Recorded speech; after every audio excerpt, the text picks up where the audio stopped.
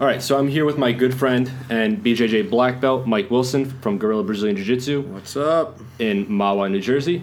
I haven't done a lot of these before, so we're just testing this out, see as a form of interview.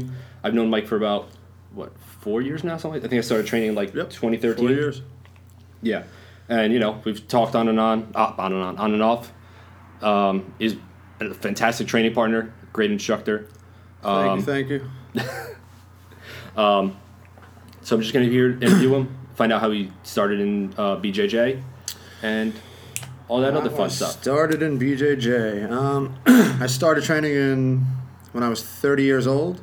I grew up in the 80s in the Bronx, which was a little different than times today, and a little bit more rough. So I kind of learned how to fight at an early age, or at least I was thrown into a bunch of fights at an early age. And by the time I was in high school and stuff, I was always getting into fights, and my friends were already training and telling me I should start training, and I didn't believe them. I didn't really care to take them up on it. I thought like I was the toughest guy in the world. Yeah. I didn't need Everyone that shit. Thinks that.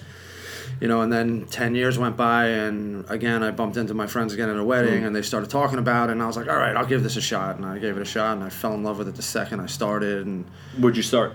Thomas Clifford's Martial Arts in Orangeburg, New York. It was a Hoyler Gracie school. Okay. Hoyler would pop in with David Adiv a couple times a year, do seminars, and right. I was just learning the basics through there. And that's Mickey Gall's trainer, too, I think. David Adiv, yes. His BJJ instructor. Yep. Yeah. Yeah, that guy's great. Yeah. And then from there, I moved on to friends of mine opened a school in New York, and a bunch of guys had left Thomas Clifford, so I went with them, and I ended up getting my blue and my purple belt through Steve Cardian, who was under Helsing Gracie, Team Balance at the time, and our school in New York was about to go under, so everyone was starting to look for schools, and that's how I ended up at Silver Fox. Gotcha. And spent the last four years of my training over there. Got my black belt. Right. In 2 years ago, actually, in May. Yeah. And a year and a half ago, I opened up here, and the journey continues. Yeah. So what's life like owning a gym now? From starting from white belt to owning your own academy. It's hard to find words, to be honest. It's incredible. It's gone completely full circle. Mm-hmm. In the beginning, I wanted to learn the art, learn how to to use stuff for self-defense, for if I was ever getting into fights anymore. And, right. And then I fell in love with the art, and which is hard not to do. Yeah, especially when you realize what you can do with so little effort. They call it catching the bug. So I caught the bug, and I fell in love right away, and everything started to make sense to me really quickly. Mm-hmm. And I really I found out very early that I liked breaking things down and being able to show other people. Yeah.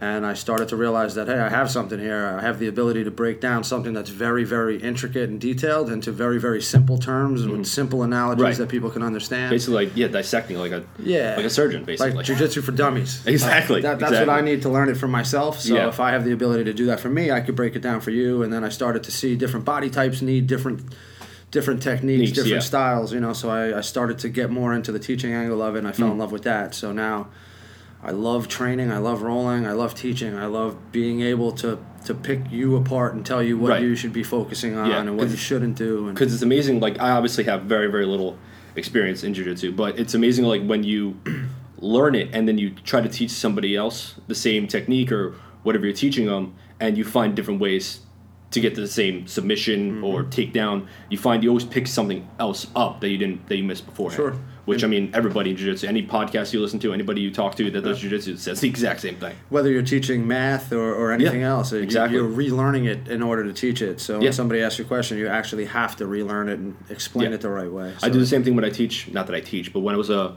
lieutenant in the fire department, I did the same thing with my guys. Like, whenever you're teaching how to break down a door or do a search or how to attack a fire the right way. You want to sound like an idiot. Exactly. Make sure you know what you're talking about. Exactly. So you have to relearn it real quick and get it out there the right way. Exactly. And that's what it is now. So I'm here 7 days a week now, and I'm teaching every class. I mean, I roll with all my students every day. So on one hand, I'm exhausted, but I've never been happier at the same. Of course, because you're doing what you love. You're basically getting paid more or less to do what you love. So I gave up my job and jumped in here 2 feet with both feet, and I've just been pouring my heart and soul into this since the beginning, and it's all And it starting shows. to It it's all definitely shows. starting to come together now. What were you doing growing, before? and I was in the jewelry business for a long time. That's right, I And, forgot about that. with family, and I started getting into buying and selling gold and diamonds and stuff. And I've done a whole lot of stuff. I worked in bars, clubs, promoting, doing security. I still do some private security now. Okay. Oh, that's right. Forgot about Yeah. that. Totally forgot about that. Yeah, still doing that. This is just going to be free flowing, so we don't have to just do about that. What else is going on other than this? Anything else? You're teaching kids jiu-jitsu now too, right? Yeah, I'm starting that up in 2 weeks. Okay. I'm excited about that. I don't have kids of my own. I don't plan on it. I like kids. I just don't like having them running around my house all night. Yeah. Oh, trust me, I feel you. Yeah, so this will be perfect. I'll get to interact with kids, teach them how to defend themselves. You know, Right. later on they're going to be growing up and Having to deal with teens and adult jiu-jitsu stars. So exactly. get them young and teach them early. Exactly. You know. Yep. I've been teaching people how to defend their kids. Now I want to teach kids how to defend themselves. Right. And how to be able to defend their parents if they're in that situation. Exactly. Yeah, because nowadays you don't know who's going to do what. You never know. Go to any kind of a bar, you don't know what you're dealing with. I just had to explain that to all these guys tonight. All these guys. I said, you never know. It doesn't matter if you're at the library, you're in line at McDonald's, you're at a club, a bar, at the supermarket. Yeah. You know, you can get into an ugly situation. Can happen anywhere. Yeah, and real quick too. Real quick. Out of nowhere. Exactly, and you want to be prepared for it. You know, you don't want to be paranoid, but you want to be prepared. Yeah, and that's a big thing because the same thing when you join a school, jiu-jitsu, taekwondo, whatever, you become part of the family, and you want to protect each other, and you always see this stuff on social media where people are just videotaping people getting the shit kicked out rather than helping them out. It's like, really? Like, why would you videotape instead of helping that person out? We live in a I never crazy understood world that. these days. It's just I never understood. It makes no sense to me. Yeah, it's like the new form of bullying. Yeah, pretty much. You know, people would sit back and point fingers and make fun of you while you're getting bullied. Now they're doing the same. They're not helping you. They're videotaping Exactly. you. It's the same Exactly. shit. Or even with cyberbullying too. Yeah. It gets. And that's why kids should be training. They Yeah. should. I'm a firm believer, and we need bullies. Yeah, you do. It's part of our ecosystem. It's kind of like you can't take lions out of the jungle. Exactly. You know, it's almost built into us. We're almost programmed to do that. absolutely Certain people anyway. It's a part of the Ecosystem. It's part of the food chain. Yeah, it's a that's part what I of everything. I mean, we need bullies in school to teach little kids how to defend themselves. Right. These days they're trying to protect them rather than letting them they're protect trying themselves. to, like Joe Rogan says, nerf the world. Like basically, you pretty can't much do that. You just can't wrap everybody in protect. bubble wrap and hope for the You best. can't protect everybody from everything, but you can prepare them for things. You can Exactly. say, hey, listen, don't go out and hurt people, but if in the case somebody tries to hurt you, Exactly. this is what you do, and you prepare them for Exactly. for life. Yeah. Instead of just sending people out there blindly and saying, if something happens, don't worry, call the cop. 911. Right, exactly. You know, I have a guy that's a multimillionaire. He's a guy that he's a customer. I help my friend do some audio video stuff with installing cameras. This guy's got a plumbing business. He's a multimillionaire. He's got a bunch of kids. He has a full-size NBA basketball court in his backyard. Jesus Okay, Christ. it's incredible. So we put TVs and cameras everywhere. So he has he's got 4 kids and they all do soccer. They all play soccer. So he's got a girl coming over giving them private lessons, each one of them. Right. And I was like, oh, wow, that's awesome that he has the money for that, the facility, all that stuff.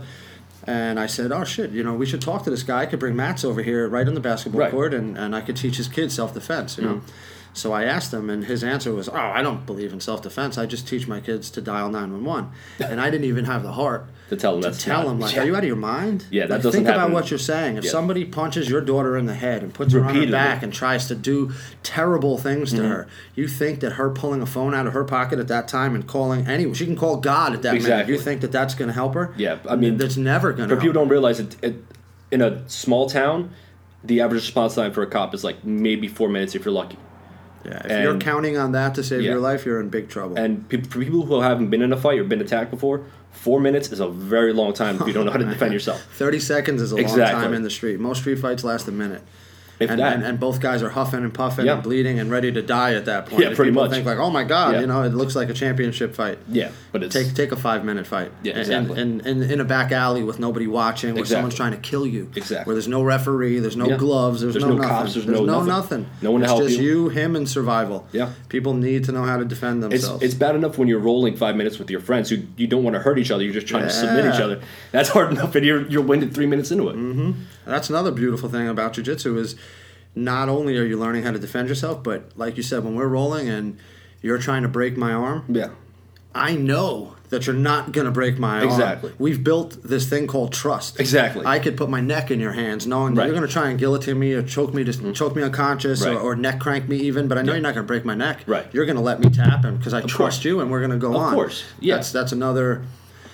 That's one of the big things that gets overlooked in jiu-jitsu that's not really talked about so much is The camaraderie. People don't have that type of trust with human beings Oh, in yeah. life. Like Yeah. most people think like, oh, that guy's probably going to screw me over. He's probably Exactly. going to do. People don't trust people. No, not at Not all. only do you trust your training partners, but I trust you with my life. Pretty I much, trust yeah. my neck. Yeah, in because your in real hands. life, if that was happening in real life, you'd be pretty much. Yeah, I mean, I granted, wouldn't just. this scenario would be reversed. I but- wouldn't spar with some stranger and put No. my neck in there and say, No. "Oh, I'm sure he's not going to try to kill me." Yeah. You know what I'm saying? But we Yeah. could do that all day long, every day, Exactly. knowing And that we've I'm done not that. going to break your arms. Yeah. You're not going to break mine, and we're going to get to slap hands after. Exactly. And, you know, Yeah, I mean, countless times after we trained at Silver Fox, we would go to, out drinking or Yeah, whatever. that's- We go out to dinner every Friday night. part of the byproducts that I talk about all the time: the camaraderie, the trust, all Yeah, these things. but The you family can't feel. You that can't buy that. No. You can't. No. You develop that, Exactly. and that's one of the byproducts. Yep. The weight loss and self-defense Yeah. and all that stuff. That's Yep. the meat and potatoes, but Mhm. the byproduct is definitely all that other stuff. Oh, all without the a doubt. relationships you build. Yeah. Exactly. I have closer relationship with guys that I've been training for 13 years with. Yeah. that- Then you that- do people you've grown that up I've with. known for my whole Yeah. life. Yeah. Yeah. That I would Right. call them in a second when I needed them rather Absolutely. than somebody I've known for 30 years. Yeah. Exactly. Yeah. It's. I mean, I still talk to everybody. I try to talk to everybody from Silver Fox from time to time. I mean, here I don't really know anybody except for you and Caitlin. So it's a Yeah, little different. You know a few more people than you realize. Yeah. Jim Rice and Russell and a few of Fox's guys are up here. Stan. And, Okay. yeah. But yeah, man, those I relationships remember you Jim and I build- remember Russell. Yeah. I don't think I met. I might have met Stan like- might have came right I think I met him like once or twice here. I know he was here for the seminar Yeah. a couple weeks ago, which is awesome, by the way. That was great. That was a great seminar. Yeah, it was. Yeah, That was fun. He's a really cool dude. He's coming back in September too. That's right. Yeah, he was saying that. Yeah, he's a real cool dude. For those of obviously not many other people will know, that's Scott Epstein, who's a Yes. black belt under Eddie Bravo at 10th Planet Jiu-Jitsu in West LA, right? West LA. Yeah. Yep. And he's also a movie star. He was in what was that? Which Never Back Down was he in? I think the second one. I'm not sure which I want one. to say he was in the second Yeah. one. Yeah, the one with Michael Jai White. Yeah. Who doesn't I mean, get enough credit in the martial arts world. He was on TV for the Ultimate Fighter too. Was he was really? Chuck Liddell's BJJ coach. Oh, shit. In like I didn't know season that. 1 or 2. Really? Yeah. Didn't know that. Yeah. He's young too, isn't he? Man, I think everybody's my age, but I think I think he's late 30s. He looks a lot younger. He looks Yeah. like maybe a little. He looks like early That's 30s. jiu-jitsu, man. It Yeah. keeps you young. Yeah. Look at Joe Rogan. you That's know? true. Look, Yeah, I'm 43. People are No like, shit. what? Yeah. Yeah, that's right. Because I remember when you told me when we first met. I'm like, really? You're that old? Yeah. Now you're starting to see I got white hairs all over there. Start shaving take that the beard down. off. You won't I notice. know. I've been thinking about it this whole week. I'm like, oh my god. You look so different without it. Though. I know. I don't know what's worse, looking silly without it or looking old with it. But so what else do you do other than here? I mean, you got to have some kind of downtime. Yeah, basically when I'm not here, I listen to a lot of live music. I'm in the New York hardcore scene. I do. Right. I work with Black and Blue Productions. We do punk and hardcore shows all up and down the East Coast. Right. Actually, all over the country, out into California. So I used to promote a lot of bands in clubs in Jersey. I stopped doing that. Now I'm here all the time, so I don't really have the time. Right. But now my friends are doing shows in New York all the time. We just did the Black and Blue Bowl at Webster Hall. Okay. 2 weekends ago. Which is just a live show. Yeah, Okay. it's a big fest we put on every year. Just like 20, 30 bands, and we rent out the club for the day, and Gotcha. it's a big thing. Gotcha. And you work with at least I think I've seen you post it once or twice because I follow him too. Gutter Christ. Yeah, Yeah. good friend of mine, another promoter. Met him through the music world. Okay. And same thing. Yeah, because I saw they released a shirt for. Because my girlfriend and I listen to this podcast about like they take like serial killer stories like Richard Ramirez, Ted Bundy, Jeffrey Dahmer, and they kind of put like a lighter spin on it. Like they'll tell the story of what they did and all that other Right. stuff, but then you have like why did you do it this way, why did you do it that way? It's kind of hard to describe, but it's a pretty funny podcast. It's called Last Podcast on the Left. But I saw that they put a Richard Ramirez or Night Stalker T-shirt out. I'm like, holy shit, I kind of want to get that. Gutter has all those. Yeah, it's pretty cool. Manson shirts and all that. Yeah. He does that cult leader clothing line, so he's got the. Oh, okay, I didn't know that. Yeah, that's cool. his thing. He's got it tattooed across his head. Oh, really? Uh-huh. That's cool. Yeah, you meet a lot of people doing a lot of different things. I feel like people try to stick to their niche things and not like move out of their little circle rather than just trying to experience stuff. That's what I was saying. Just in last week when we had the Black and Blue Roll, we did a charity open mat the day before this event at Webster Hall, and it was it's the second one that we've done. We're trying to get them going every year, and it's basically just a big open mat for charity, and they pick a different charity every year. And what was the charity this year? My friend's son passed away. He due to drugs, and so he started a foundation for kids that are hooked on drugs, troubled kids and stuff. So it was just trying to get that off the ground. So we helped him out big time with getting it off the ground. Yeah. Every year it's going to be a different charity and stuff. That's cool. That's awesome, actually.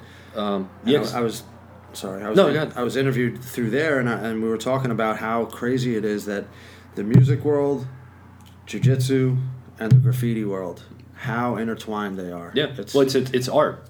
Yeah, absolutely, and it's incredible how many people I know now that I've known, but I never knew they did jiu-jitsu. I knew them through music, but now I know that they do jiu-jitsu also. Or I knew them through jiu-jitsu, and now that I know they're in a band, and I'm like, wait a second, it's crazy. Yeah. Scott Epstein, the reason I know him, he's a big.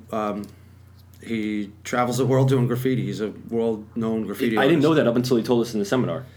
I didn't know that. So him and a couple of my friends travel the world, and they go to like Vietnam for the week, and they just do a bunch of graffiti out there. They go to Israel for the week, do graffiti out there. They're just traveling the world doing graffiti, got paid to do it and everything. And it's amazing the people you find when you kind of like let your ego out, and it's like you notice the people who don't have that almost like a outer shell, where like they're trying to protect themselves from like people seeing who they are, or like I gotta act like this tough guy and all that other stuff. It's like 99% of the people out there. Yeah. Put on that front and try and be somebody. Yeah. That's another great thing that jiu-jitsu does. We're just going to keep going back to it no matter what else we talk about. It just my girlfriend gets pissed off at me for that. Ego. Yeah. My girlfriend used to hate me for it too. Yeah. Now she trains, I try to get her into it, she just won't let me. And she gets pissed because like every time we'll go and lay on the couch and like watch TV or whatever, I always have her in like a rear naked choke position. Obviously don't squeeze, but she's always just like... Now that's her. I'm on the couch, she sneaks up behind me, she's trying to choke me. All the time. We used to go to like the bar, and there would be a couple of guys, and we'd be talking jiu-jitsu for hours, and she'd be sitting there twiddling her thumbs like just on her phone the whole time. Yeah. And I felt bad. Now I go to the bar, she won't shut up about jiu-jitsu the whole time. Yeah. It's pretty interesting like how one simple thing can just completely change your life, or at least your outlook on life. If you live the jiu-jitsu lifestyle, there are guys that just train jiu-jitsu for a hobby or whatever, for a workout, whatever. But if you get caught up in the lifestyle, if you're lucky enough to, it changes everything. Oh, yeah. You see the world through jiu-jitsu eyes, and it changes the way you think about everything. Yeah, and it's just like how it's human chess. You kind of like... You solve problems a little differently. That's what it is. It's problem solving on the fly. Exactly. When somebody's trying to break your arm and you have to figure that out, how to not have your arm broken, and then all of a sudden they switch to trying to break your neck. Right. You now have to think on the fly. Okay, I got to stop thinking about that and then start you switch out of that, and they try to put you in a shoulder and then lock. It just keeps going and going and going and going and going faster and harder, and you just have to stay on top of it and think on the fly. Yep. When you have the ability to do that, you could slow everything down in life. When your boss is yelling at you, and you could just, I could relax now. Exactly. Guys cut you off in the car. Normally you want to friggin' road rage and kill them. Now you're just like, whatever. You see it coming, you let it go. Yeah. Yeah. It was like, what's his name? John McBride. I don't know if you've ever seen his videos on Facebook. Yeah. I've actually seen him a couple times. My girlfriend and I went to D.C. He's hilarious. He's hilarious. I saw him in D.C. probably in December. My girlfriend and I were in D.C. and he was playing, and we went. And where else? One time in Montclair with another comedian. We went and caught him. He's missing it. He's hilarious. He's a great dude. I want to see his stand-up. He's a really cool dude. He's training down to 50-50 now. Yeah. Yep. Yeah, because he basically comes up and down the East Coast. Yeah. All the time. For work and everything. Yeah. Yeah, I was the one I talked him into going to 50-50 down there. He was going to go to, I think, Gracie Baja or something. Okay. And Ryan Hall was right there. Okay, crazy. Yeah. A lot of people shit on Ryan Hall. A lot of people are stupid. I know. Just like how everyone thinks that Damian Maia is a boring fiiter. If you understood jiu-jitsu, you see he's the complete opposite. Yeah. The human backpack. That's the reason I stopped going to see live events. Yeah. I'm tired of being surrounded by thousands of those people that just don't get it. Yeah, and even me as a white belt, I somewhat understand. Like, I can see the moves coming. I don't know how to do them, but I see them coming. My girlfriend's like, yeah. And a very, very, very little understanding, but I can kind of see, I can see where, like, my girlfriend get mad at me because I almost commentate it myself. Like, I'm a mini Joe Rogan. Like, I'll just stay home and watch the fights. And my girlfriend and I did not a live, but we did a pre-fight thing for UFC 209 a while back with Woodley versus Thompson. But that's why I can't go to bars either. Like we would go out every once in a while. We watched like the Jones versus OSP fight like last year, and I just couldn't. I couldn't bring myself to do it. I'm like, we need to get the fuck out of here. Exactly. Like people don't know what the hell they're talking about. It drives me insane. Yeah, I'd much rather watch it from my couch. Exactly. Spend the $60. And, yeah. I mean, they got to change something with that too. You can't be if you're paying for UFC Fight Pass, you shouldn't have to pay $60 for each pay per view. Get yourself a Fire Stick, man. Well, they're cutting down on people with that. Yeah. They're finding people with that. Yeah. With what is it, Coda? The Coda or the Cody, whatever. Yeah. They're I heard they're cutting down on people with that. I'm sure they are, but yeah. There'll always be people getting around it. Yeah, of course. Evolution. Yeah. Evolution. And now there's fights every week, so it's who's spending $60 a week. Exactly. Well, that's how bars make their money now. Yeah. It's just through that alone because they're spending $60. Well, people are coming in. Yeah, they spend thousands to have bars. Yeah, but what was I going to say? Yeah, are you watching UFC 212 tomorrow? Oh shit, that's right. That's tomorrow. Yes, we are. We were talking about going out to watch it, but I don't think I'll do it. Who do you think is going to win that one for Aldo versus Holloway? I'm a longtime Aldo fan. Oh, I love Aldo. But I like Holloway coming up now, and I think it's about that time. 10-fight win streak and still didn't get a title shot until now. Yeah. And that's not even really a title shot. And Aldo's on his way out. You know, his time is over. Yeah. So. And he was undefeated for, 10 years? Mm-hmm.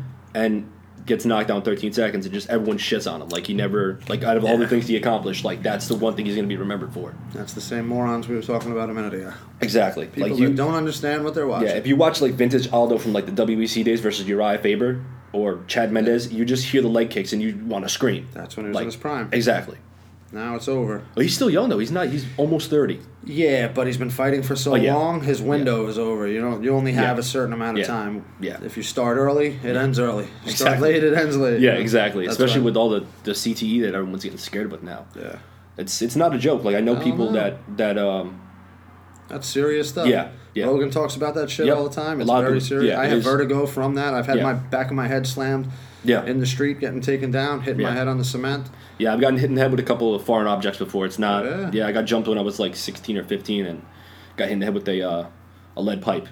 Not fun. No. Does not feel good. You wake up, you're dizzy, you're nauseous, you don't know if you're going to throw up or fall down or both at the same time. I've had a few concussions. They're not good. Yeah, definitely not. And even when I grew up playing soccer, you don't realize it. But, all those headers you take, you fall down and trip. You land on your head. And I joke around about it now, how my memory is shit, and I always say, it's because I've been punched in the head so many times. Exactly. It probably is. Yeah, that's sure. It has something to do with it. Exactly, yeah. And even having with football, 5 or 6 concussions doesn't that'll do it to you. Help. Yep. That was the same thing. That was why, what's his name? Wayne Corbett retired. Wayne Corbett, the wide receiver for the Jets. Yeah. But you see a lot of football players. One guy retired. He was I think he just got signed by somebody, and he was 23. Played one season and just retired because he took too many concussions. And I forgot where I heard it. It was probably Rogan's podcast. But they had, I think, a quarterback or someone for a high school or college team. He fell off the back of a pickup and died. And they checked out his brain, and he had the brain of a 90-year-old person. Ugh. And he was I think it was 19 or 20. You always hear it with boxers, but they never talk about it with football. No. Retired boxers, that guy's punch drunk. Punchy or punch drunk. They never talk about retired football players that can't even stand. Exactly. Their knees are shot, their backs are shot, they're on all kinds of pills, just so they can stand. I saw some documentary with retired football players that were smoking weed, and they were like, I'd rather smoke weed. It helps my body. All these pills are killing me, and they're not helping, but the NFL is just pumping them full of pills and... All their wellness policies, they can do all the steroids they want, but God forbid they do something that actually helps them. Exactly. Then they'll be fired. It's I was talking to my mom. She, one of her friend's daughters died a couple years ago, and she finally got to talk to her about it today. And she was telling me we just thought we didn't know how she died. They said it was a heart attack, and she was 25, and she was dating some dude from the wrong side of the tracks, and she was hooked on oxycodone, or she'd gotten her wisdom teeth taken out or whatever, and she was on Oxycontin or oxycodone. Her boyfriend was a drug dealer, so he was always shooting up. And she took oxycodone and started drinking. They found her that night, I think, that same night, but didn't call or do anything until mid-next morning. They dropped her off. They left her outside the sorority house and admitted her into the hospital, I think. I forgot. I got the story kind of screwed up, but they admitted her in as Jane Doe. Like, they pretended they didn't even know who she was. Like, how do you do that to somebody? Like, it's somebody you know. It gets so bad and so ugly. It's like you just try to do anything. In fact, my friend of mine, his younger brother just passed away. He OD'd.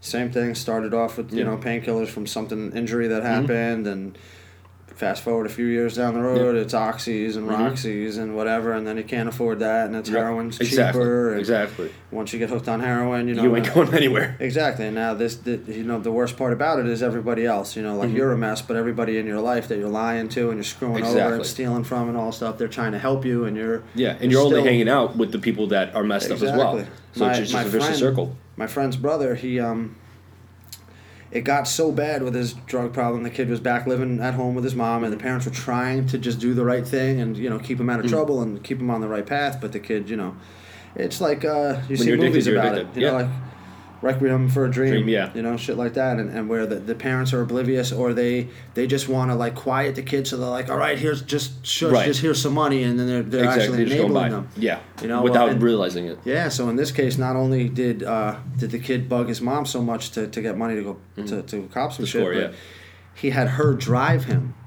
So just think about that. The mom friggin' drives the kid to pick up the drugs. The kid goes home, does the drugs, and then dies, and the mom finds him in the morning. Now she's got to live with the fact that she took him to pick it up, Now she's got to think, like, if I only just said no, Right, exactly. Maybe it could have been different, Now she's got to live with that shit. For the rest of her terrible, life. Man. Terrible. Yeah. But that's what happens. Yeah, you get some kind of injury. The doctors are all too happy they're all too happy to give you a prescription for anything. They're drug dealers, man. Yeah, they're drug dealers. They're legal drug dealers. I don't go to the doctor for shit. I haven't been to the doctor in a while. I absolutely have to. Yeah, my girlfriend keeps bugging me because I got some kind of a tweak in my knee, and both my knees, or always something wrong with me, and I just don't go. I just figure it out.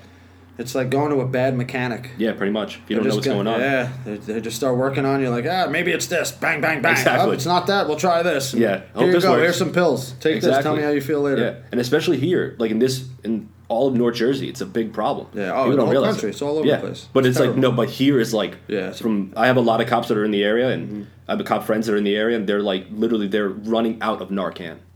It's like, crazy. They keep their trucks and cars fully loaded with Narcan. And you could buy that now. Yeah. I think like me and you could buy that in like CVS now. That's how bad it is. Where it's like, that's how bad it is. That's how bad it is. It's crazy. It's real life Pulp Fiction. Yeah. It really is. Yeah. It's and the fact that it's coming from doctors is just it's so overlooked, and even in my own family. I talk to everyone in their own family has somebody that's on something. Yeah. Whether it be Xanax or sleeping pills or something. Valium. They're drunk or whatever it is. You got somebody that's doing something. Yeah. It's we all know somebody. Yeah. At least one person. Right? I've had to cut multiple friends off that I've known for over 20 years because of that shit. Like, all right, man, you want to lie to yourself and kill yourself, do your thing, but you're not going to lie to me and drag me down with you. Yep. Yeah, I've had friends that got hooked on something, and then they literally cut everybody off, and they had no one, and they just hung themselves.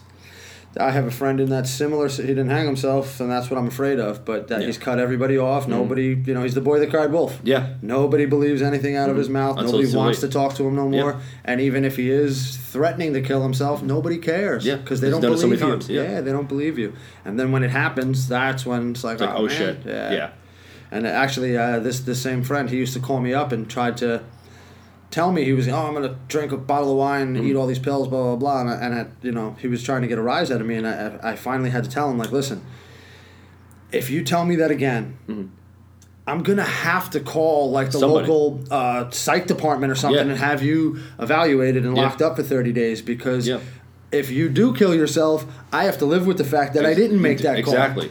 So either cut the shit and stop saying this, or you know what I mean, or get some help. Exactly. And after that, he stopped. He left me alone. He was like, "All right, I can't do that to him. He's not taking the bait. Right. Exactly. He's not feeling bad for me." Yeah, but you get people that will steal and sell anything from anybody. They don't give a shit. I learned that at an early age. I saw that very early on. Yeah. Heroin addicts will do anything. Yeah. They'll lie, cheat, steal from anyone. Their own mother. Yeah, and they act like nothing's wrong. Like I've seen people where I work, and like I work all over Jersey, and you'll see people that like almost show off their track marks. It's like, really? And I love when people are like, it's a disease. No, cancer is a disease. Yeah.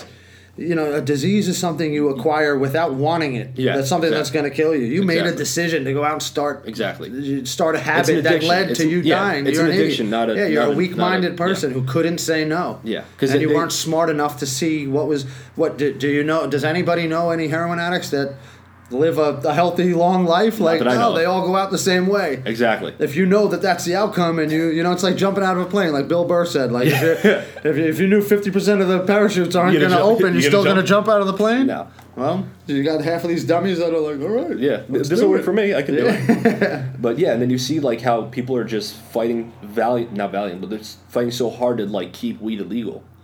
It's like, why? Like, I don't even smoke, but it's just like if it's not hurting anybody and it helps people, it helps people with chemo, with dealing with chemo. My dad's going through chemo right now. Do you know how many millions and millions of dollars are being lobbied, billions donated and lobbied from all these pharmaceutical companies to stop weed from being legal because they're going to lose so much money? Yeah, right off the top of my head. I mean, you lose Valium, Xanax, Oxycontin. All of these issues that people have can be cured with a plant that grows. Treated. You can't. It can be treated big time. Without a doubt. And absolutely. You can call it treated, but if somebody's having 50 seizures in a day and they smoke, they don't even smoke, they take a drop pill of CBD oil. Or whatever, whatever form you put it in, and all of a sudden they stop having seizures. Exactly. That's incredible. Oh, absolutely. I think the reason they call it a treatment, not a cure, because it doesn't cure it. Like if you stop taking it, they can come back. Yeah, so it's not a cure. Yeah, absolutely. I think that's the one thing that's keeping it illegal. But it's just like when you see how much money Colorado and Washington and California are making. It's incredible. Like when you make, and I've spoken about this before, but when you make so much money from taxes that you have to give people their money back, like how do you stop that? Yeah. How can you all right, well, willingly stop it? They're trying to, but it's slowly making its way, slowly creeping out all over. Well, because you have the internet now. 10, 15 years ago, you didn't have the access of the internet like the way we have now. Yeah. Where 10, 15 years ago you could Google like 12 things. Right. Now you have billions upon billions of websites for porn, let alone marijuana or anything like that. It's the information is out there. Yeah. You just gotta stick your head out and absorb some of it. Exactly. Well, Caitlin and I were just talking about it when we were talking about the podcast. How I basically learned how to do all this stuff from YouTube. That's how I learned it. I mean, no one else really taught me anything. There's a YouTube tutorial for everything. Yeah, to look up YouTube tutorials. Tie. Exactly. I had to go like, oh shit, YouTube, boom, 2 seconds, and I tied my tie. Yeah, but conversely, then you get those people that think they got a blue belt in jiu-jitsu from watching YouTube videos. Man, that's the best. Yeah. Online belt testing and talk about watering shit down. Yeah. Yeah. But that's what happens these days. Once anything becomes popular and people see the opportunity to make money, whether it be shady, whether they are completely fake or not, they're willing to sell their soul for that money. Yep. Yeah. It's sad because you see such a beautiful art, and it just gets watered down and watered down and watered down. Like, remember when everyone was, like in the 90s when everyone was afraid of like, let's say, the Taekwondo guy, and then you see that get belittled down or Kung Fu or whatever, and then you find something that beats the shit out of all those. Mm-hmm. It gets It's called jiu-jitsu. Exactly. Have you ever seen that Wing Chun guy, the Wing Chun master, against the boxer? Yeah. It's like when it's in slow motion, that's gonna work, but not in real life. You feel bad watching the video. Yeah, exactly. Yeah, but he takes it seriously.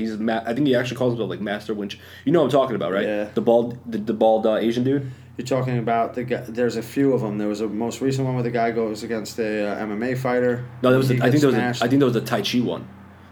That might be the Tai Chi guy. Or who's the when he said he could center his chi and you couldn't take him down? Yeah. Yeah, that doesn't work. And he was like doing that shit. And those are all over the place. No, but there's like a legit Wing Chun guy. Like he teaches Wing Chun. And there was a boxer. And he goes, well, what happens if I do this? And then he threw his elbow out in front of him to block the punch. And he throws it again. And then that pushes him towards his side. So then he elbows him, he pretends to elbow him in the face or break his elbow with his elbow. I think I know what you're talking about. It was very aggressive. Yeah, very aggressive for no reason at all. Yeah. When you have to try that hard to sell something, there's something wrong. Yeah, absolutely. Because you don't see that with a lot of other martial arts. You don't see Marcelo Garcia cranking a guillotine choke. That's the beauty of jiu-jitsu. You don't have to sell the shit. No, it works itself. Don't lie. Yeah. They don't lie. You can go into any other place and you could punch the air and you could do your little kata bullshit. Exactly. But at the end of the day, it's all bullshit. Yeah. When somebody gets in your face, try it out. See how it works for you. Because I think it was Tai Chi was originally just a different form of yoga, pretty much. I'm not without the sure about. stretching. I'm not trying to shit on. Yeah, no, of every course. other martial art had its place in time. Yeah. You know what I mean? But just as a comparing them all, why waste your time learning Tai Chi when you could do Jiu-Jitsu? Exactly. Why waste your time learning Kung Fu when you could Right. learn something that beats it every time? Exactly. You know, the UFC came about just to prove all that, just so everyone could shut up and say, Exactly. all right, we're going to prove that Jiu-Jitsu is Right. better than everything Yeah. else. And then Royce Gracie came did that in. in 1993. Exactly. People are still Beat the shit talking out of it. about it Exactly. like it's still a discussion. Exactly. I don't know why anybody... The people that spent 10, 20 years believing in their Kung Fu, karate, Taekwondo, blah, blah, blah, yeah. all that bullshit, they're training Jiu-Jitsu now. All Exactly. of them. They have to. Because they're like, why did I spend 10 years doing this? I Right. can't believe I Exactly. believed in this so much. Yeah. And I just got dismantled by a guy Yeah. laying on his back. Exactly. So the And proof is the maths don't lie. Oh, absolutely not. Because you see people that have. It's a lot easier from what I've seen for a striker. I mean, for a grappler to learn striking than it is for a striker to learn grappling. Almost. I mean, it could be 50-50. Yeah, I guess it depends on how deep you're going in it. You know, like Yeah. boxing itself, it's a science on its own. It Yeah. takes a long, long time. Oh, to that, get up. yeah, Not absolutely. just the striking, but the head movement, the feet, Exactly. the footwork, and everything. Exactly. But yeah, Jiu-Jitsu is it's the same thing. It's just as detailed. It's super detailed. Oh yeah, like when you say like dissecting like a surgeon, it's like the slightest movements. It's literally like the place of an elbow or your wrist, your wrist grip. against exactly. Oh, he had his grip. He had his hand on my wrist. Now he just moved it up to my bicep. Everything Exactly. changes. Everything Exactly. changes. Even the way you grab the collar in with the gi, it's like if you grab it the wrong way, it's not effective at all.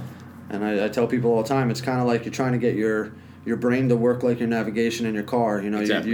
your car says make the next right-hand turn. You pass it. All of a sudden, it's recalculating. And it Exactly. tells you make the right, and put you back on track. Right. Well, that's what your brain has to do Right. without you being able to think. Exactly. You have to realize, oh shit, he let go of my knee, and now his grip is over He's going- here. yeah. Now I So have he's to going for move something this else. way, and then Exactly. he grabs over here. Now you Right. have to constantly thinking on the It's fly. it's human chess, like Yeah. every Problem jiu-jitsu player solving. says. Yep. That's Yeah. the beauty of it. Yeah, it's like And life is nothing but problems. It just keeps throwing them at you one after another. Exactly. So Faster and faster each time. Yeah. Well, it's like I forget if it's Hickson or Helson said, jiu-jitsu is you do this and I do that, and then you do this and I do that forever, which is pretty much what it is. I Yeah. can't remember if it's Hickson or Helson, one of the Gracies, absolutely. but yeah, it's There's a counter to every move, and there's a counter to every counter. exactly. So that's how And it starts. yeah, You so go, I people, go. You go, I go. Exactly. Counter, so people that counter, get counter. frustrated easily that like have to be the best at that, it's like you're not going to get very far.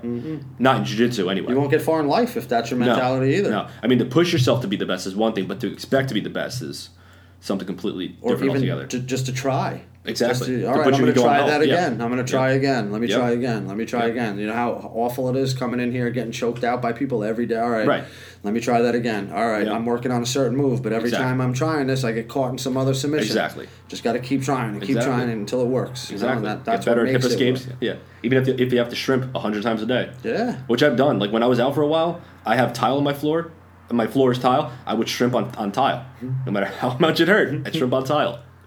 It's definitely something that gets addicting very quickly. Yeah. When you see someone who's my size, not very big, I'm like 155 pounds, and if I continued training, what the damage you can do. I mean, you see people that are 155 pounds now in the UFC, that they can just destroy people. Oh, yeah. You One look of at someone my like how we were just talking about Ryan Hall. I mean, he's a black belt under Henzo, right? I think. No. No. Where did Ryan get his black belt? I don't remember. I forgot. Yeah, I can't remember. But I mean, people were getting pissed off because he kept going for what was he going for, like a leg lock Yeah. or some kind of Heel hooks. Imanari rolls. yeah, into Minari heel rolls. hooks. And they're like, oh, it's a bullshit fight. It's like it's fighting. Like it's jiu-jitsu, it's taekwondo, it's boxing, it's Muay Thai, it's everything. Those are people that don't understand what a fight is. Yeah, I mean, even if there People wasn't think a fight is punching each other in the face. yeah, like Rock'em Sock'em Robots. Exactly. That's Doesn't work everyone's that way. idea of a fight. Until doesn't- somebody gets into one and it ends up Exactly. on the ground 9 out of 10 times. Exactly, and then by that time, everyone's just like you said, out of breath, and they don't know what to do. Yeah. And now you're in my world. Exactly, because then if you miss or you punch the wrong part of your fist, you're fucked. That Oh, hand is yeah. useless now. I got plates and screws and all these bones over here. I didn't know that. Yeah. Like Wolverine. All that's- Huh? Like Wolverine. Yeah. I got it. If I showed you my X-rays, it looks like railroad tracks going across my Across your arm. It's not fun, No. and that's what happens in real life, in real Yeah. fights. You know. Yep. Yeah. So that's what I was telling these guys tonight. For self-defense, you don't want to have to think about things when it's happening. Right. You have to You want- react exactly. on the fly. Your body Exactly. has to go into autopilot, and you have to know what to do. You have to be aware of your surroundings. You have to be aware At all of what's times. going on in front of Yep. you. Yep. It's very, very big. And it's rough when you try to explain jiu-jitsu to somebody and then they're like, well, what happens if there's more than one guy? It's like, why do you have to complicate the situation? Almost.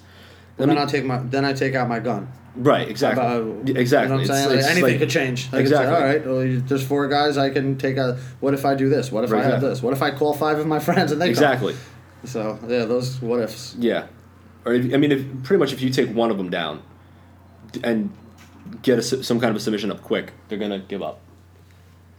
The other 3 are going to get kind of scared. At the end of the day, it's about survival. Yep. If you're in a situation and there's 4 or 5 guys that are trying to take your life away from you or Yeah. trying to take your stuff away from you, it's about survival and going home at the end of the day. Exactly. Doing what you got to do. Yeah.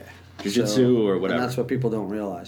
And most people that ask questions like that have never been in a real life situation before. No. Never. No. But they've sat there and daydreamed about it and said, "This is what I would do." Exactly. And good luck. Yeah. Try that. Yeah. And then I think it was Customato that said everyone's got a plan until they get punched in the face. Absolutely. It was either him. I know it was something to do with Mike Tyson. I think it was Customato. I know plenty of people that train that are consider themselves tough guys that train but have never been punched in the face Right. before.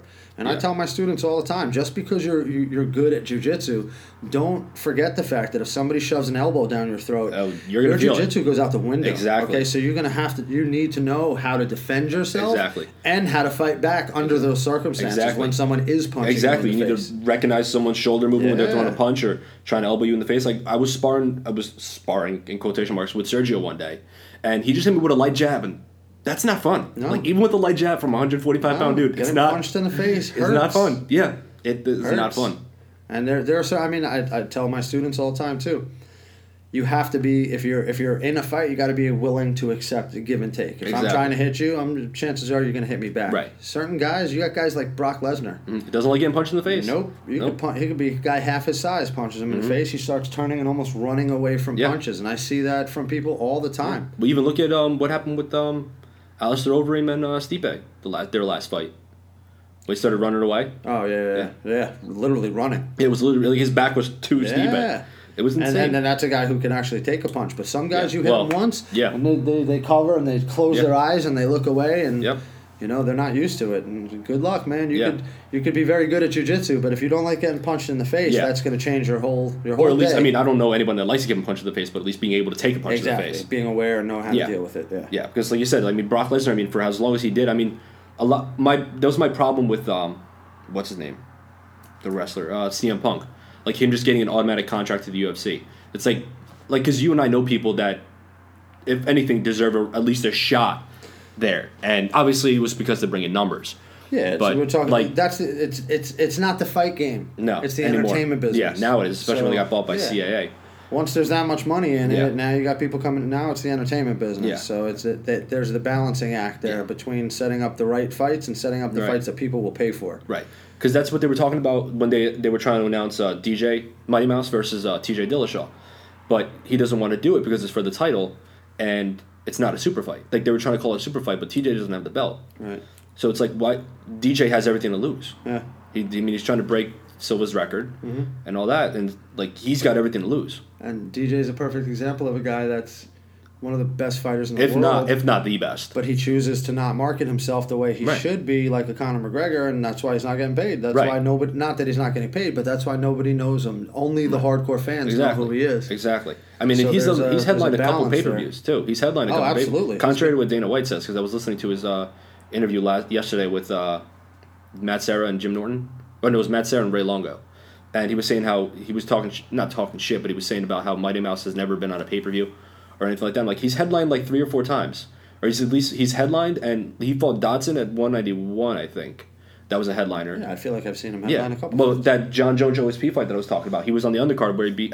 He was the fight beforehand, the co-main event where he beat Henry Cejudo, who everyone was talking about, and he beat the shit out of him. And now he tapped out Wilson Hayes, who's never been tapped out before. Right, exactly.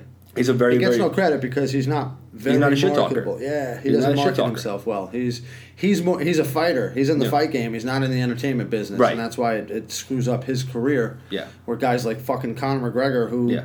don't have half the skills that he has, No. is able to talk his way into all Right. these big fights, big money fights. Exactly. And people that your average fan think that McGregor is a better fighter than DJ. Like Not no, even close. not even the same Not even ballpark. no, not even close. Not the same ballpark. No. But he did the right.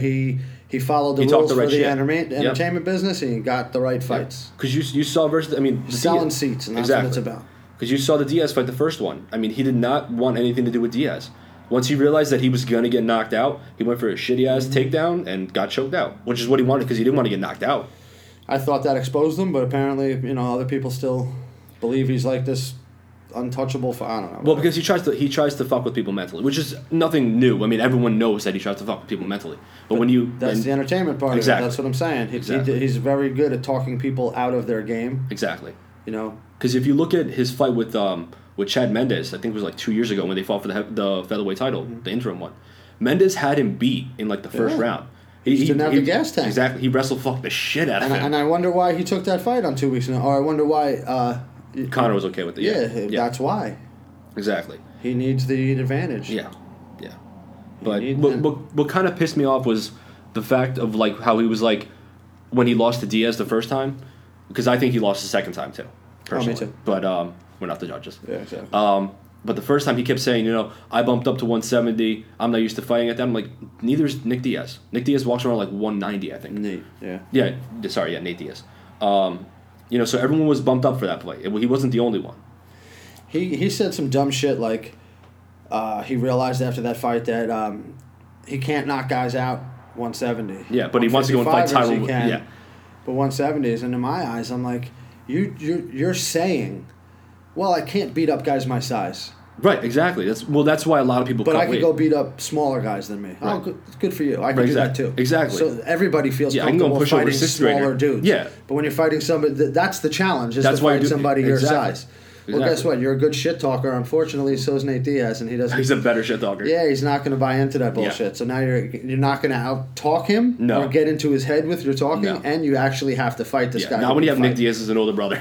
Exactly. So But- I thought that exposed it, but apparently people are still on the train. Yeah, I mean, I don't hate him. There's better, and I understand. You got to make money. Yeah. So you got to talk your shit. So that's fine, but you can't like try and think you're the best when you're kind of almost like a one-dimensional fighter.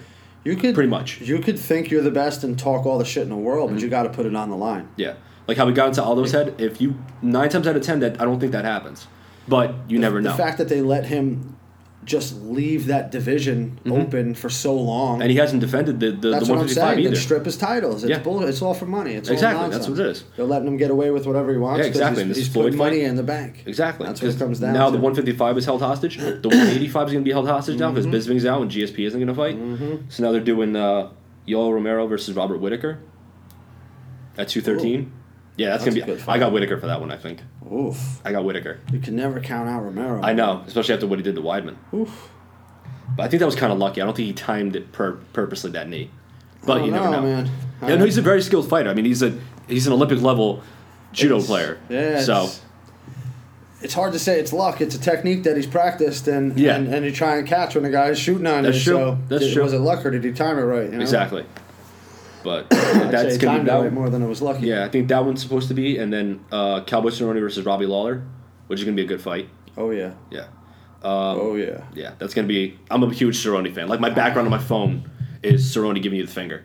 So And I've been a Lawler fan for so long. yeah, I'd love Lawler's to awesome. see that fight. That's gonna be a knockdown drag out fight. Yeah. But I think that maybe Lawler getting ready to retire too.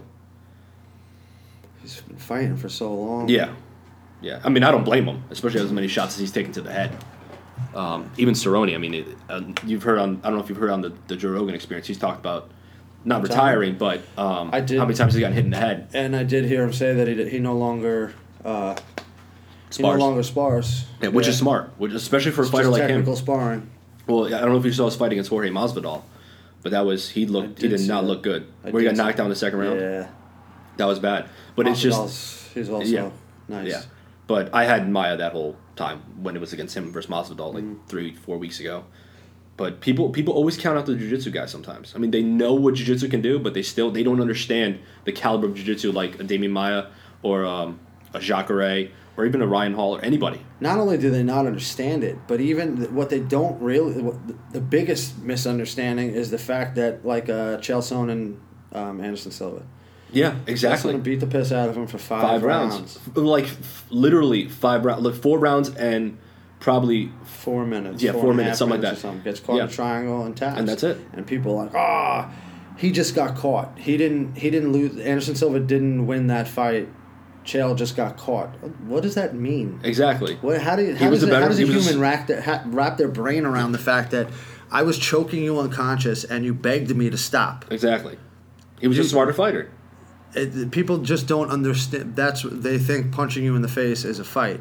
Yeah. If I choke you unconscious, I can do whatever the hell I want to after that. Well, people want us. We're in our reptilian brain. We're hardwired to want to see blood and gore and punches. That's what we see as being manly. Yeah, but even nowadays, like I just saw a video of two kids. One guy was starting a fight with another guy. He had a shirt off. He was all chest puffed out. And he's what's up, bro? He's talking shit to this guy in the car.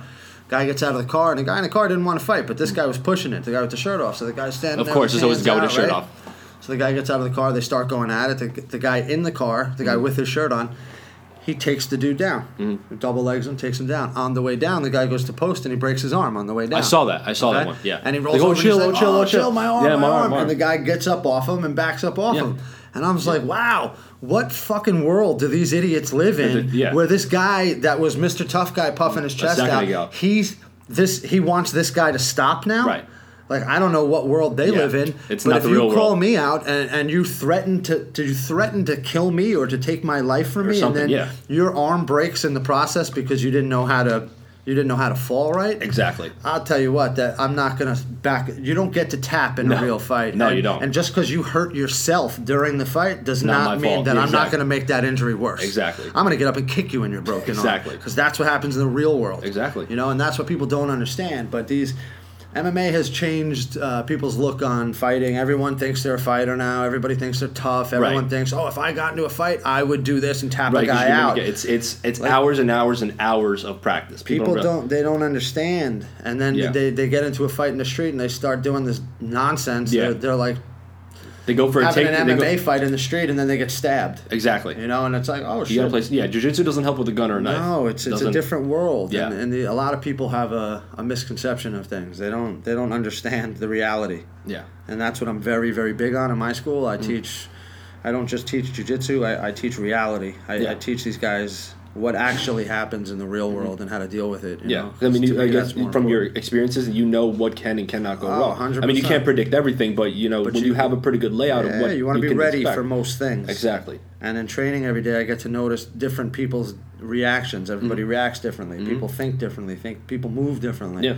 Well, I get to practice on all different types of body types. Exactly. Big people, little people, fat people, skinny people. Everyone reacts differently, It was like when I first started training with you, it was 4 years ago when we were training at Silver Fox. It was like, oh shit, this guy's going to destroy me. And because you don't really know just how skilled someone is. I mean, just because you have a brown belt doesn't mean you are a brown belt, but it depends, like, are you an asshole brown belt? Right. Or are you like someone who actually wants to teach other people and make sure they understand it? Want to help you or want to hurt you? Exactly. And, you've been nothing but awesome in all the times we've trained together. And it's just like, you'll break it down mid-roll and say, no, do this, put your hips here, or grab my arm this way, or grab my head this way, and twirl the arm that way. And it's just like, and it's dissecting it mid-roll, and it's like, this is awesome. It's also ego. Going back to the ego thing.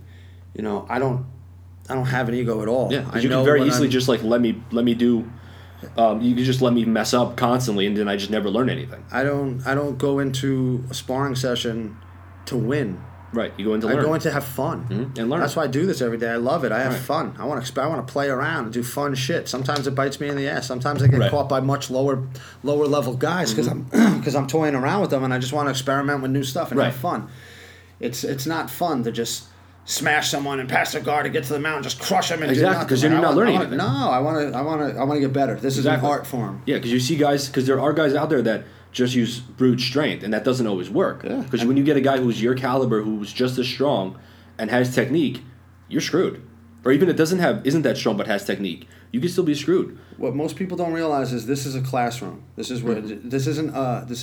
Yes, it's a gym. Yes, we spar, but it's a classroom. You're here to learn. Right. When we do spar, I'm trying to iron sharpens iron. I'm trying to make you better. You're trying to make me better. Some people go in with the mentality of, I want to win no matter what. I'm going to class. I'm beating him. I'm beating him. I'm beating him. I'm beating him. I'm the champ. I'm out of here. Next week I'm coming back and I'm going to do it all over again. Exactly. And that's a shitty attitude, and it slows down your learning curve. Dramatically. Oh my God. Some people never ever get past that, and they stay in their comfort zone. And they're good at passing your guard, and they're good at getting to certain positions, and that's it. Exactly. That's it. They say when you get your black belt, that's when the learning begins, and that's the truth. That's when I started to really just open up and start playing with different things that I know that I'm bad at, that I know that I need to work on. Exactly. Certain guards, certain things that I do that I'm not very good at.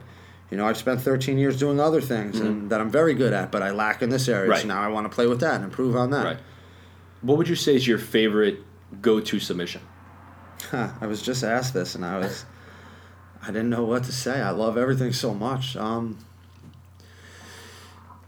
I would say the Kimura is probably my most accessible, widely used, because I use it to get to other things. Use it as a setup? I use it for the whole Kimura trap system is incredible, and I use it for controlling positions, transitioning, for arm bars, triangles, for Kimuras, for so many things. I think that's David Avalon actually said, if you become like a doctor, you go to school to become a doctor, you don't become a doctor of everything. Right. You specialize in some area, whether it be the brain, the heart, the foot, anything. Right. You have an area that you specialize in. Same thing in jiu-jitsu. You want to specialize in an area. You want to not be, you want to specialize in something. So in his mind, he said the Kimura is what he specialized in, developed a whole Kimura trap system off of that, and it leads to everywhere. Right. And I did that with him 10 years ago, and I've been using that system ever since, and I've been showing it. I teach it all the time. Right. Nowadays, you're seeing it everywhere. You're seeing it, especially in Nogi. A lot of like the Danaher's guys are using it. A lot of places are now using it and not giving credit to who actually brought it around. Right. And they're just kind of coining it their own system and blah blah blah. Which whatever, that happens all the time. Yeah. But I've seen this for a long, long time, and I think like I said, you specialize in the Kimura, you can use it everywhere. Right. Exactly. So I'm a very, very big on leg locks. I'm very big on half guard, and that's a big Danaher death squad thing, is the leg locks and knee bars. That's all recent in the last couple of years also. Yeah. That's very popular, not just with Danaher death squad. Oh no, yeah. But just across the board in jiu-jitsu, all of a sudden heel hooks started to become super popular again, and now everybody thinks they're leg lock specialists, and they've been doing them for a year, and they're winning some tournaments, and now they want to coach you on them and do seminars on them. I don't think I'm that great at them. I think I'm decent at them. I've been playing with them for 12 since I got my blue belt. Basically, I learned. I've knee bar, and that's another thing. Knee bars are, I would say, I've never very high up in my submission game are knee bars, and I attack them all the time. Do you prefer like joints, or do you prefer like chokes? I like them all, to be honest, but I do like the philosophy of I believe it was Half or Caesar that said it best, like or it might have even been, I don't know, it might have been Elio, but either way, one of the greats, he said, like, you can break somebody's arm during a fight, they still have another arm, and they'll be pissed off. You choke somebody unconscious, they're not coming back up. People don't fight back when they're asleep. I forgot who said that, but that would totally be my. Messed up the whole quote, but you got the point. I got it. Well, it also makes sense. It's true. You get someone that's high on PCP or something, they don't feel that arm break. Listen, I've done security in bars, clubs, private security. I've had to choke out a whole bunch of people over the years. And hasn't failed you. No, it hasn't failed. And believe me, people, everything goes from very, very heightened and very hectic and anxiety and all that stuff to super duper calm like that. Once a person is sleeping, they literally melt in your arms. They go from freaking out to melting in your arms, and you lay them on the floor and you wake them up and you tell them, now go home. You lift their legs up so that's it. Blood rushes to the head and they're good. Yeah, jiu-jitsu's it's a very interesting art. People don't realize it. They think it's like, oh, you're rolling around with guys all day. It's like, no, dude. It's like the complete. I love it. It's just like those are the guys that watch professional wrestling too. Hey, I watch professional wrestling. I mean, I don't think it's jiu-jitsu, so you're not talking shit on that. You at least understand. But those are the guys that'll clown jiu-jitsu. You wear pajamas. Right, they'll exactly. go watch dudes in little thongs, oiled up wrestling. Right. But yeah, it's amazing how many people think that they're professionals at everything just because they watch it. Mm-hmm. I mean, once again, because when you go to the bars, everyone goes throw a left hook, throw a left hook, throw a left hook. It's like you need to set up how to throw the left hook. You can't just go and throw the left hook. How many people do you know watching a baseball game are like, oh, this guy's ERA and his blah, blah, blah, blah. They know everything about everything and how he stands when he throws a pitch, and everybody's an expert on every detail in a sport they don't even play. Right. Well, MMA is the new baseball. Exactly. It's the same. Now every idiot at the bar is a tough guy, and he should drop his elbow if he's going to... Shut the fuck up. Right, You've never even trained a day in your life. You've never been in a fight in your life, but you're going to sit here and act like a tough guy. And like, I even feel like an asshole when I'm doing it, even though I've trained before and I understand the concept of, avoiding the punch or avoiding the takedown when you got like sprawling for that or avoiding this and avoiding that. It's very difficult. People don't realize the training in learning how to defend a takedown alone, let alone defending the takedown, going to his back and choking him out, or going for a leg lock or going for an arm bar, arm triangle, whatever. It's very difficult unless you learn how to do it. It's not something you learn overnight. And that's why consistency and this is key. You can't just take a couple classes and say, all right, I know some jiu-jitsu now. I'll get in a fight. I know what to do. Exactly. It doesn't work that way. And then you get the people that try to pick the fights when they think they know what's going on. And they get knocked out or choked out really quick. I mean, luckily, whenever we've gone out, no one's ever tried to pick fights with us. I don't know if it's because we were in a big group or what, but it's just like, once again, it's because no one really has an ego. We're all just there to have a good time and make sure everyone else has a good time. You never know when shit's going to happen, though. Right. Oh, exactly. I don't want to mess up another quote, but there was that what is that? That war. It's better to be a warrior in a garden than a gardener in a war. Yeah, exactly. Yeah. So I've never said that, but yeah, that's a quote I've heard before. It's very true. You never know. Because my girlfriend gets on me because I'm into survival, but given what I know before she and I met, the shit that can go wrong very, very quickly with car accidents, fires, whatever. Sure. So I have certain things that in preparation, not like a doomsday prepper or anything like that, but I have certain things like I have extra, emergency knives where it's a seatbelt cutter, glass breaker, and all that other stuff in one, and I gave her one exactly.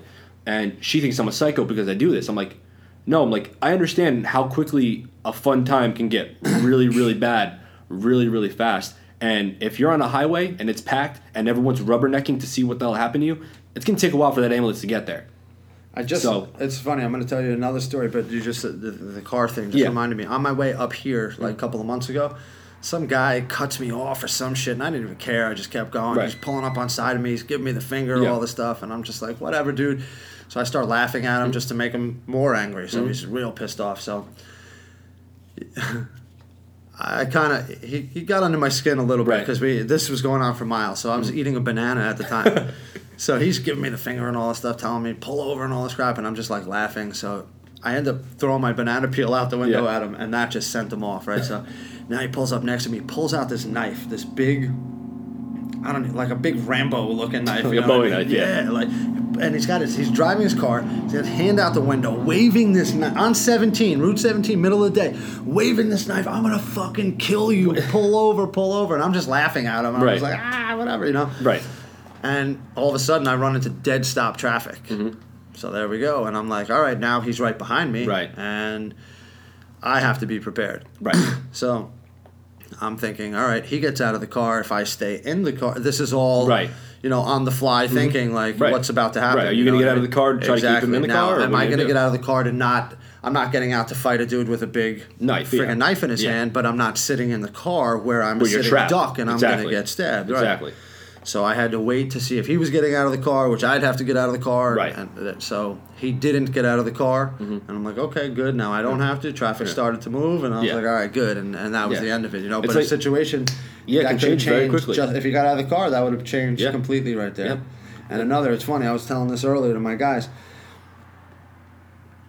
In an event like that, it's a life-changing event, okay? Oh, absolutely. And I was telling these guys that, just like you said before, your girlfriend thinks you're paranoid when you say stuff like that. Like, my ex-girlfriend used to think I was paranoid when I would say shit like that. And I would tell her, like, listen, you go out in groups of girls. You out drinking until you close out the bar. You're going home. You live in the city. You're going home to your apartment. at 5, 4 in the morning and shit. You got to be careful. And you're drunk, And she would always say I was crazy and paranoid and whatever. And I would tell her, like, listen, if anything ever happens to you, it's going to change your life forever. She never wanted to believe me. So one day, exactly what I said. She gets out of the cab. It's like 4 o'clock in the morning. She's wasted. She walks a couple feet to her door. This is 56th Street, so it's a decent area, right by all the studios and stuff. 56th and 10th, I believe, or 11th, whatever. Not a bad area at all. So she walks into the vestibule of her apartment, and she's about to take her keys out to open the next door. And some big dude walks in behind her who she clearly knows does not live there. Right. And she just kind of freezes like, oh, God. And some old man who was up at 4 in the morning to go get his mail or something, or go get the newspaper, comes out of an apartment and starts walking towards the front door. So the guy sees the old man, and the big dude just walks away. And he walks away.